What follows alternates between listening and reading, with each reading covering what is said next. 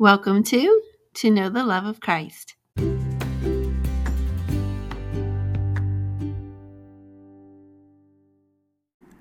Welcome back.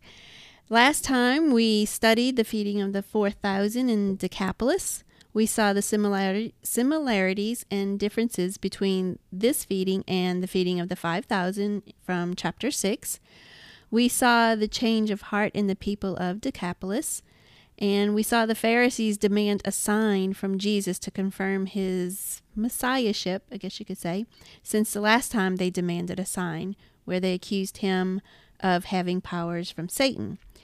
Jesus warned his disciples of following the doctrine of Pharisees and Sadducees, and he rebuked his disciples for not understanding. And then lastly, he healed a blind man privately like he healed the deaf man privately. And we discussed various reasons why this may have been done. So today we're going to study chapter 8, starting at verse 27 through chapter 9, verse 1. And Brittany's going to lead our discussion. His apostles respond, some people say John the Baptist, others say Elijah, and others say one of the prophets. And then Jesus asked them, but who do you say that I am? I know what the other people are saying, but what do you all say? You're with me every day. You see what I'm doing. Who do you say that I am? And it was Peter that answered him, you are the Christ. And then Jesus in verse 30, he charges them not to tell anyone about that.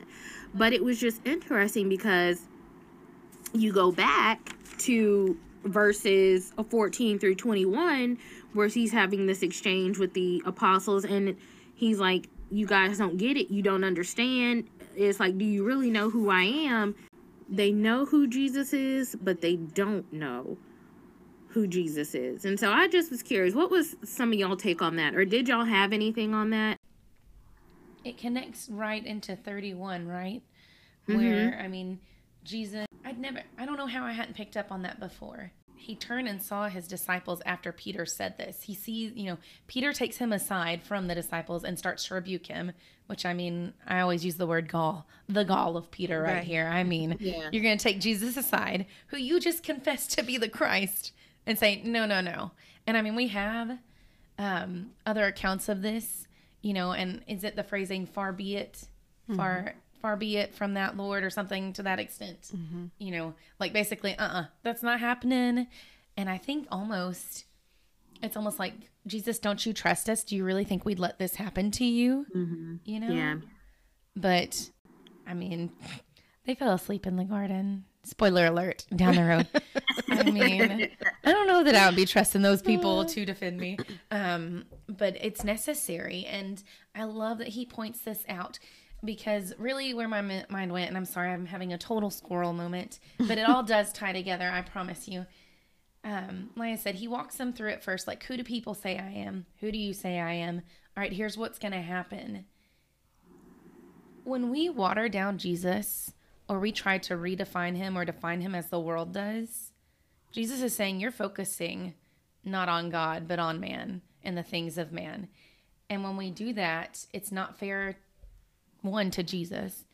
It's not fair to the world, but it's not fair to ourselves either. Like, if we don't really know Jesus and who he is, no matter what we do, we're going to miss the point. And our compass is always going to be off. Mm-hmm.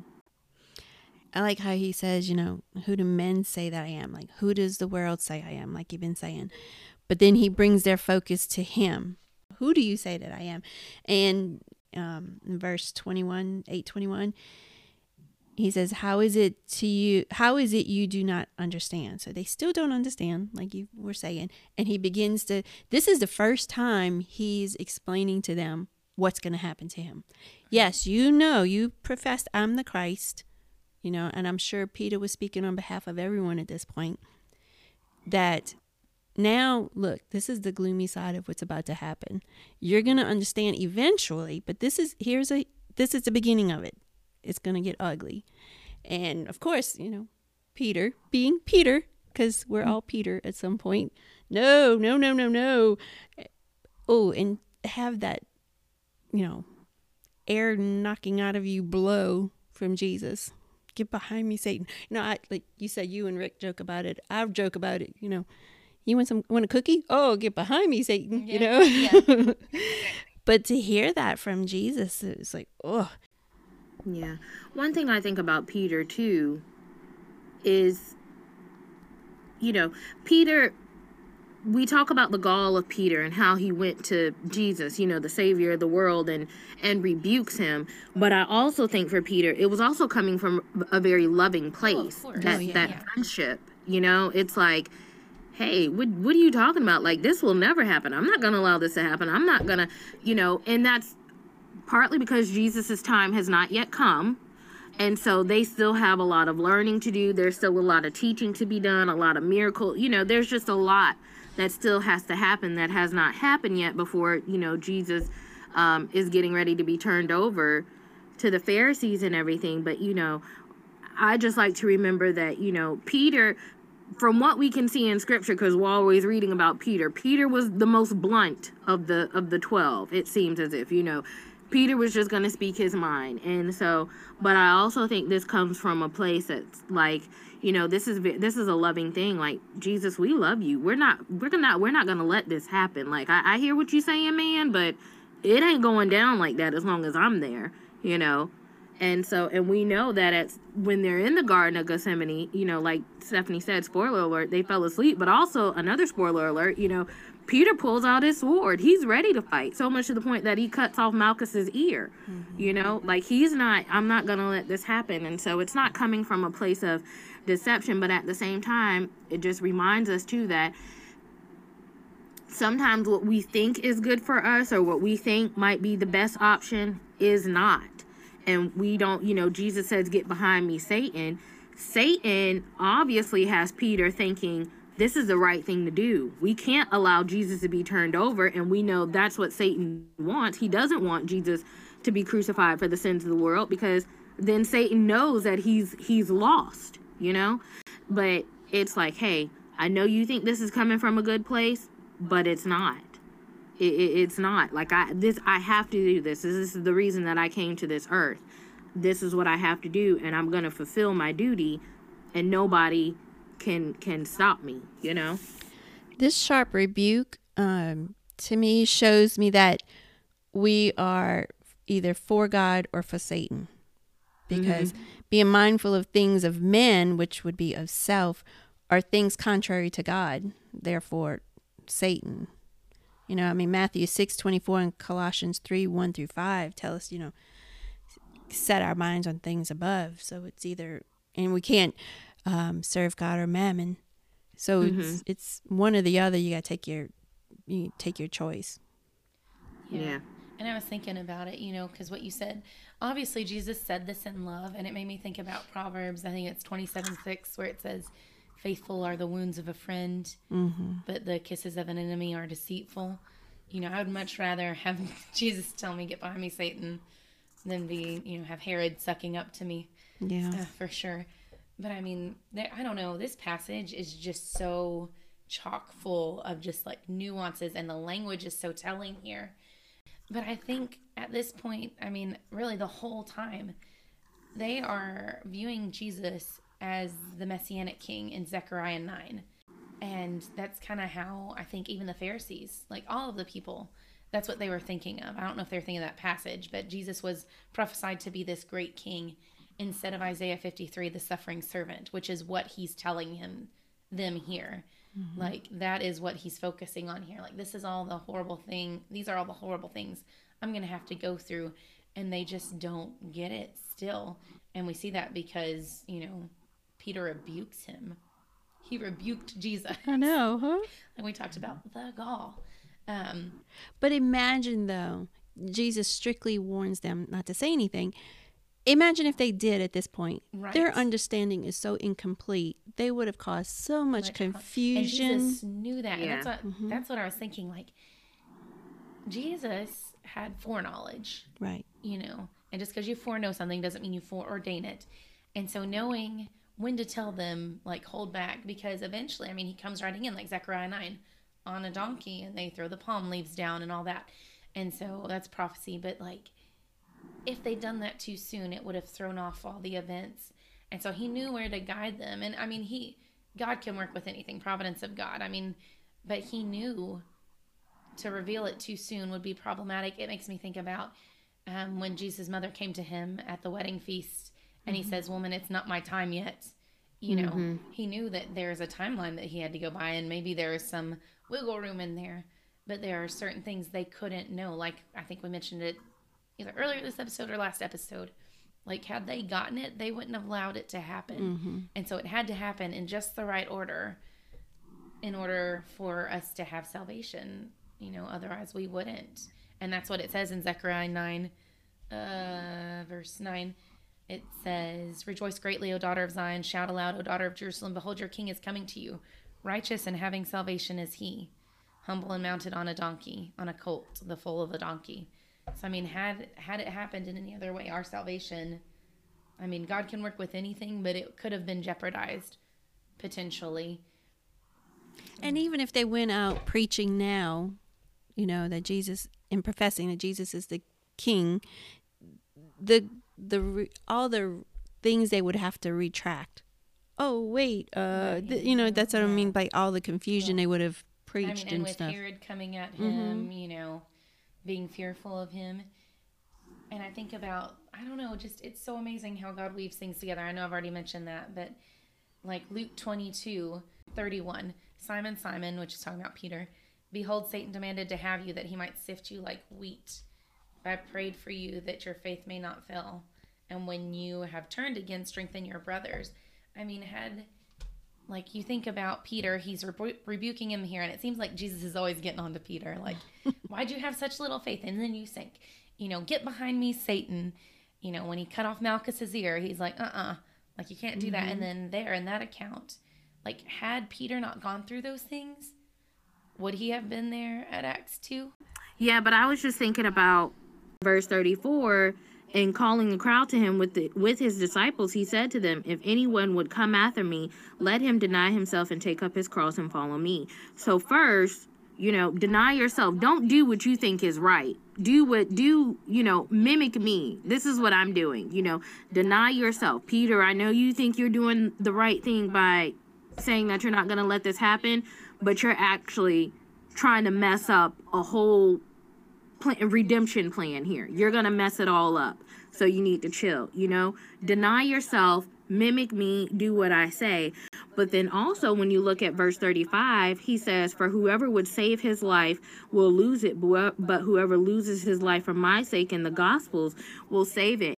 Clearly Jesus is talking to the disciples in the crowd, but I also just thought about, you know, what if, you know, and I don't believe that obviously God wouldn't have let this happen because he had a whole plan, but like in the process of Peter trying to save the life of Jesus, he was going to lose his own life, spiritually speaking. Like, we all know that we're going to die, but if Peter is so gung-ho about trying to save Jesus's life, at the end of the day, he's really going to mess it up for himself and for all the world, because we're all going to lose our lives, spiritually speaking. But he says, "But if you lose your life for me, if you die for my sake, you will save your life." Yeah, and I just thought, you know, Jesus is, I have to die if you want to live. And I just thought it was to me, not necessarily a play on words, but kind of like a twofold thing, I guess. That's a small amount of word right there, but it's very powerful. Yeah. So I totally geeked out on that word deny, because it can be used as disown. Oh, really? Yeah. That's one of the usages of that Greek word. So, I mean, it's, to me, deny and disown are like really, I mean, the nuances are different, but like that's what we're told to do, you know, like Galatians 2:20, you're crucified with Christ. It's no longer you who lives, it's Christ who lives in you. And so in order, you know, it talks about in Ephesians, I believe we went through that, the old man, we can disown ourselves and take up our cross and follow him. And in disowning ourselves, he owns us. And we gain, like, I love the wording there in 36, "For what does it profit a man to gain the whole world and forfeit his soul? Or what can a man give in return for his soul?" Because there is, no matter what you do, there is never a true profit when you give up your soul for anything other than God. The only way to get a profit on that is to give up your soul to God. And we have everything to gain with him. We only need to lose ourselves or disown ourselves. After that, he says, in verse 38, whoever is ashamed of me and of my words in this adulterous and sinful generation, of him will the Son of Man also be ashamed when he comes in the glory of his Father with the holy angels. And I mean, that's a sad thing to think about. Like, Jesus is ashamed of me, you know?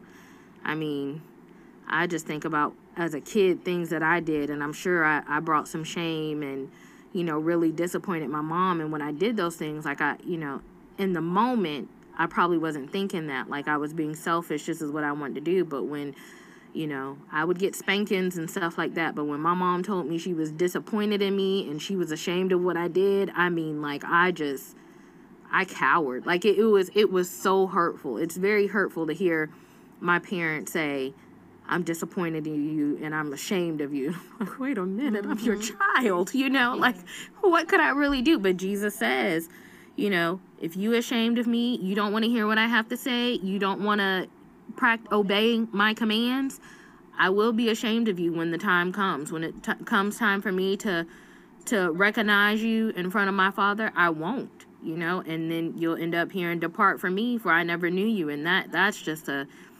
sad thought altogether to think about. And then in chapter 9, verse 1, and he said to them, truly I say to you, there are some standing here who will not taste death until they see the kingdom of God after it has come with power. Dee, what was your take on that? Or did you have anything on that? Well, the kingdom of God we talked about before is the church.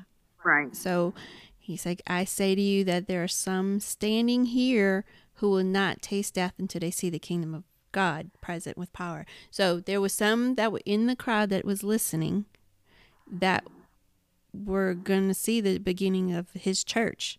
I mean, they weren't going to die until his church was established. So he's given them kind of the end cap of, look, it's going to get dark, gloomy. You choose me or the world. And if you choose me, you know, you're going to be a part of the kingdom, my kingdom, his kingdom. Yeah. Stephanie? Yeah, I don't have anything particularly on that verse. I agree with what Dee said. I was more intrigued with verse 38, where he called them an adulterous and sinful generation. And I just wonder contextually what exactly that means. I did a little bit of research on it, not a ton.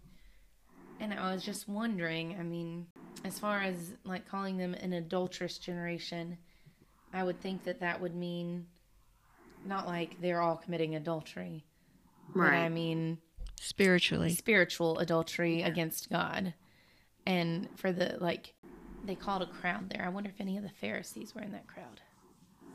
Because for the Pharisees to have heard themselves be lumped into a generation that would be considered adulterous to God when they think that Jesus is a blasphemer, or they're accusing him of it, whether or not they actually believe it.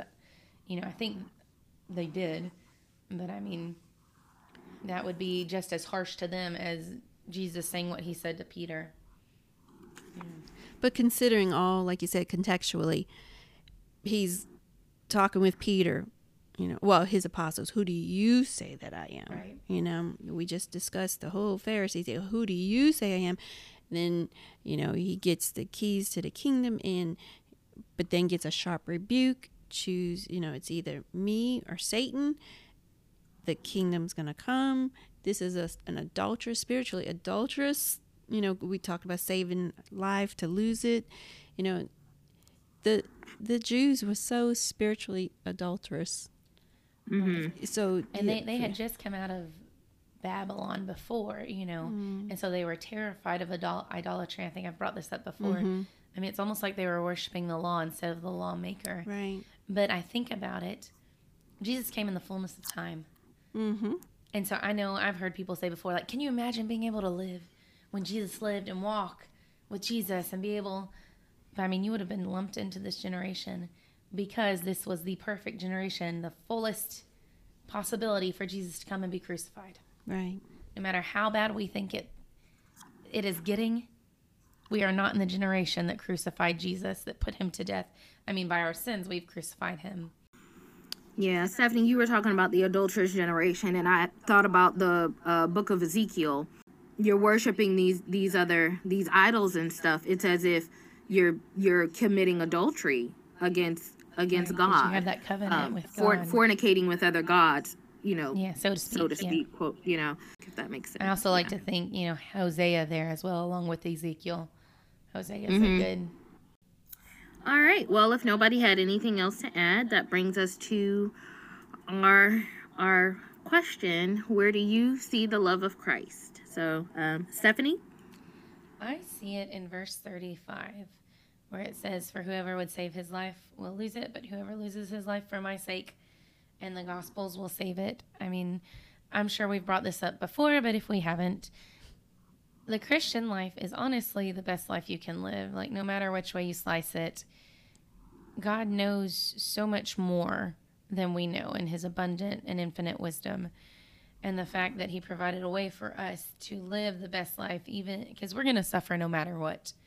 In this life, there will be hardships and pain and toiling, but we have a chance to improve our circumstances by being a child of God and a follower of Jesus.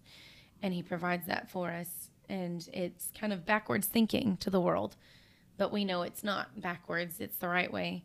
And, by taking, by disowning ourselves and taking up our cross and following him, we have the opportunity to do that. And that's where I see it, that he provided that opportunity. Very good. Dee? I see it in verse 30 when he told him not to say anything after Peter confessed him as Christ. Because in verse 31 he said, and he began to teach them. Of course, he was teaching them about the dark side of what's about to happen to him, but he knows what's best. He knows what needs to be done, what doesn't need to be done at the right times or the wrong times. So leave him in control, because he knows what's best. And if we just let him teach us and have the faith of everyone we've learned about so far, and even more so, then, it'll work out. Even if it is dark and gloomy, it'll work out. I think I see it in verse 31, where he began to teach them about what he's going to have to suffer, and how he's going to be rejected by the elders and everything. And it's like, the apostles are with Jesus throughout his entire ministry. And so they saw they saw all of the good that he did, but they also saw, when the time came, how dirty and how ugly things were going to get. But it's not like it just snuck up on them. Jesus told them, this is what's going to happen. This has to happen. And then, all of that just kind of makes everything else fall into place. It's just like, listen, this has to happen. My plans can't be derailed because this is what I'm here for. And I'm going to provide you with everything that you need. But like you said, Dee, just know that it's going to get dark. It's going to get ugly. But I'm with you every step of the way. And you got to trust me. So these things they're going to happen. They're going to take place. But I'm going to be with you every step of the way. And I don't know. I've said time and time again how I don't like to be left hanging. Like, if you want me to do something for you, like, give me every bit of instruction, what it is that you want me to do. And time again, even when it does get ugly, Jesus never leaves the men hanging. He always lets them know what's going to happen, what's going to be. So that's where I see it. So does that bring us to the end of this season? It does. Today's the last episode. It's the last season. Today is the last episode. For our listeners, many of you may or may not know, but September of last year, I relocated to, me and my family relocated to Bowling Green, Kentucky, and we took a workout here, and things have been going really good, and we're thankful for that. But however, because because of the move and the season of life that we're in, this new stage of our life, this is going to be my last season and episode.